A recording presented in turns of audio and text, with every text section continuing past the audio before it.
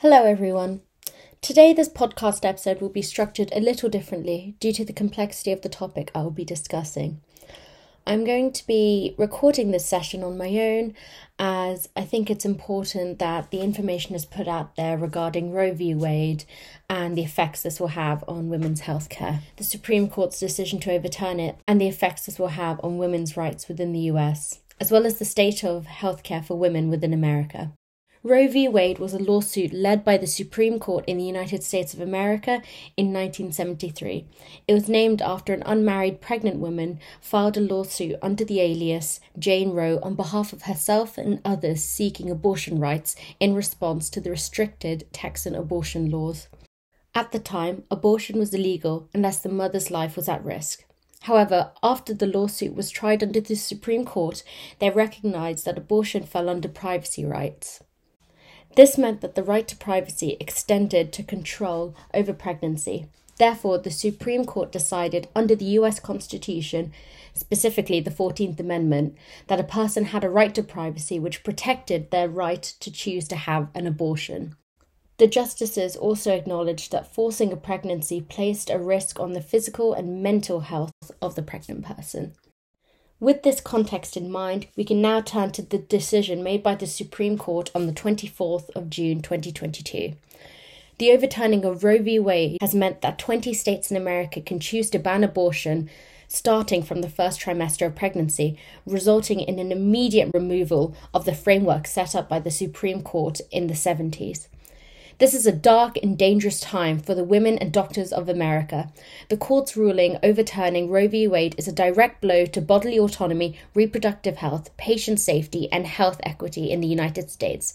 This was said by Ifeat Abasi Hoskins, president of the American College of Obstetricians and Gynecologists. 40 million women of childbearing age will be affected by this decision, according to the Guttemacher Institute. The Center for Disease Control and Prevention in 2019 found that 57% of people seeking abortions were in their 20s, 9% in their teenage years, and 60% had at least one child. They also found that 58% of people seeking an abortion had never had one before. The banning of abortion starting from the first trimester is particularly damaging to abortion rights, as the Center of Disease Control found that 79.3% of abortions in 2019 were performed at 9 weeks gestation or earlier, meaning they were performed 9 weeks after conception. What's more, nearly all abortions in 2019 occurred at or before 13 weeks gestation, at 92.7%. The report also showed that from 2010 to 2019, abortions performed later than 13 weeks gestation was either at 9% or lower. Just 1% of abortions were performed after 20 weeks. Therefore, the number of abortions affected by this decision within the first trimester of pregnancy is far greater than the second or third. This change has been speculated to have been a product of the rise in the conservative narrative within the Supreme Court, meaning the justices have been provided with a setup to enact a change that, in the eyes of a very religious conservative perspective, is critical in retaining the sanctity of life.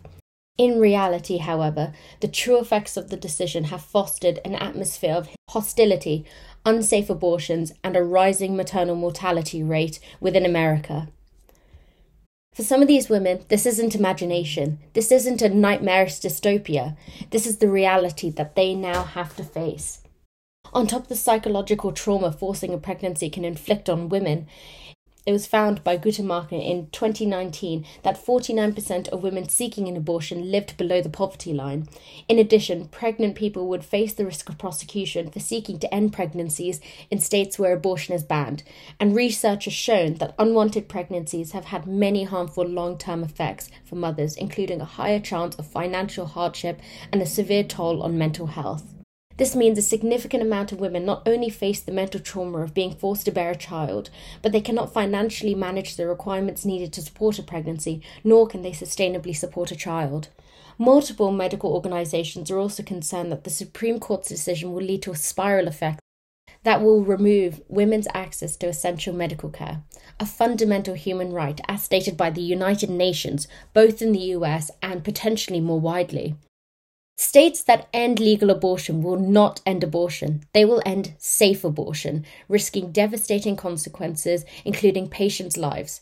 This was said by Jack Resnick, Jr., president of the American Medical Association. As of 2017, the rate of legal abortion sits at 13.5 per 1,000 women, the lowest rates ever recorded, according to the Guttmacher Institute. The experts said that the rate has decreased due to several reasons, including greater access to contraceptives, as well as more birth control methods with higher efficacy rates. This did not include banning abortion. This is incredibly important to think about, as the very reasoning for the ban on abortions has been noted to be in the name of preserving life. However, abortion will not cease to exist after the court's ruling. The only difference is now women are forced to seek unsafe services to terminate pregnancies, potentially putting their own lives at risk by not being provided with the professional care needed to handle the procedure. It has already been found that the US maternal mortality rate in 2020 was 23.8 deaths per 100,000 live births. This is the highest it has been since Roe v. Wade was overturned. This was according to the Commonwealth Fund. Approximately 68,000 women die of unsafe abortions annually, making it one of the leading causes of maternal mortality, claiming 13% of maternal deaths. The main causes of death from unsafe abortion are hemorrhage, infection, sepsis, genital trauma, and necrotic bowels.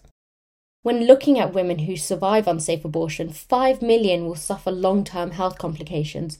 This was found by Lisa Haddad and Nawal Noor, clinical fellows in obstetrics. Extending from the US, they found that approximately 5 million women are hospitalized each year for treatment of abortion-related complications such as hemorrhages and sepsis, and abortion-related deaths, leaving 220,000 children motherless. Think about what the real purpose of restricting abortion is. It's not about preserving the sanctity of life or prioritizing the life of the baby, as it has been proven that these goals will not be achieved via abortion restriction. The overturning of Roe v. Wade is about power and control of the female body. It has aided the rise in US maternal mortality, fostered an increasing network of unsafe abortion services, and shown to the global platform that leading figures in the United States do not support the safety, rights, or freedom of their women. What can you do to help the movement pushing to overturn the court's decision? While I'm aware that myself and many others listening to the podcast are not American, there are multiple actions that can be taken to express your support for abortion rights. This includes tweeting the US government, including President Joe Biden, Vice President Kamala Harris, and Speaker of the US House of Representatives Nancy Pelosi, to urge them to do all they can to protect women's and girls' fundamental sexual and reproductive rights and defend women's choices over their bodies and futures. You can also sign a petition created by the organisation Global Citizen to call for action to be taken by governments, namely focusing on G7 governments, to invest in sexual and reproductive health. I'll link it in the podcast description if you are interested in signing. If you'd also like to take action in person and on the streets, make your voice heard by joining protests. This is mainly aimed towards our American listeners, but as we know from recent events, protests can make an impact. They shift public opinion and they prompt action to drive change. You can find pro-abortion rights rallies in your cities or state, or organise a rally of your own. Financially, you can help support abortion rights by donating to impactful, non-partisan abortion rights organisations. These funds are used by grassroots organisations to offer support in arranging and covering the cost of abortion care for patients who need it. Donating to these funds helps pay for transportation and lodging costs for patients who have to travel long distances to receive care because they can't access services in their state. Again, I will be linking these organisations in the description. Focusing on the American audience once again, you can vote for legislators who support sexual and reproductive rights. It's an extremely effective method of enacting change as it causes governmental change in favour of women's healthcare and reproductive freedom.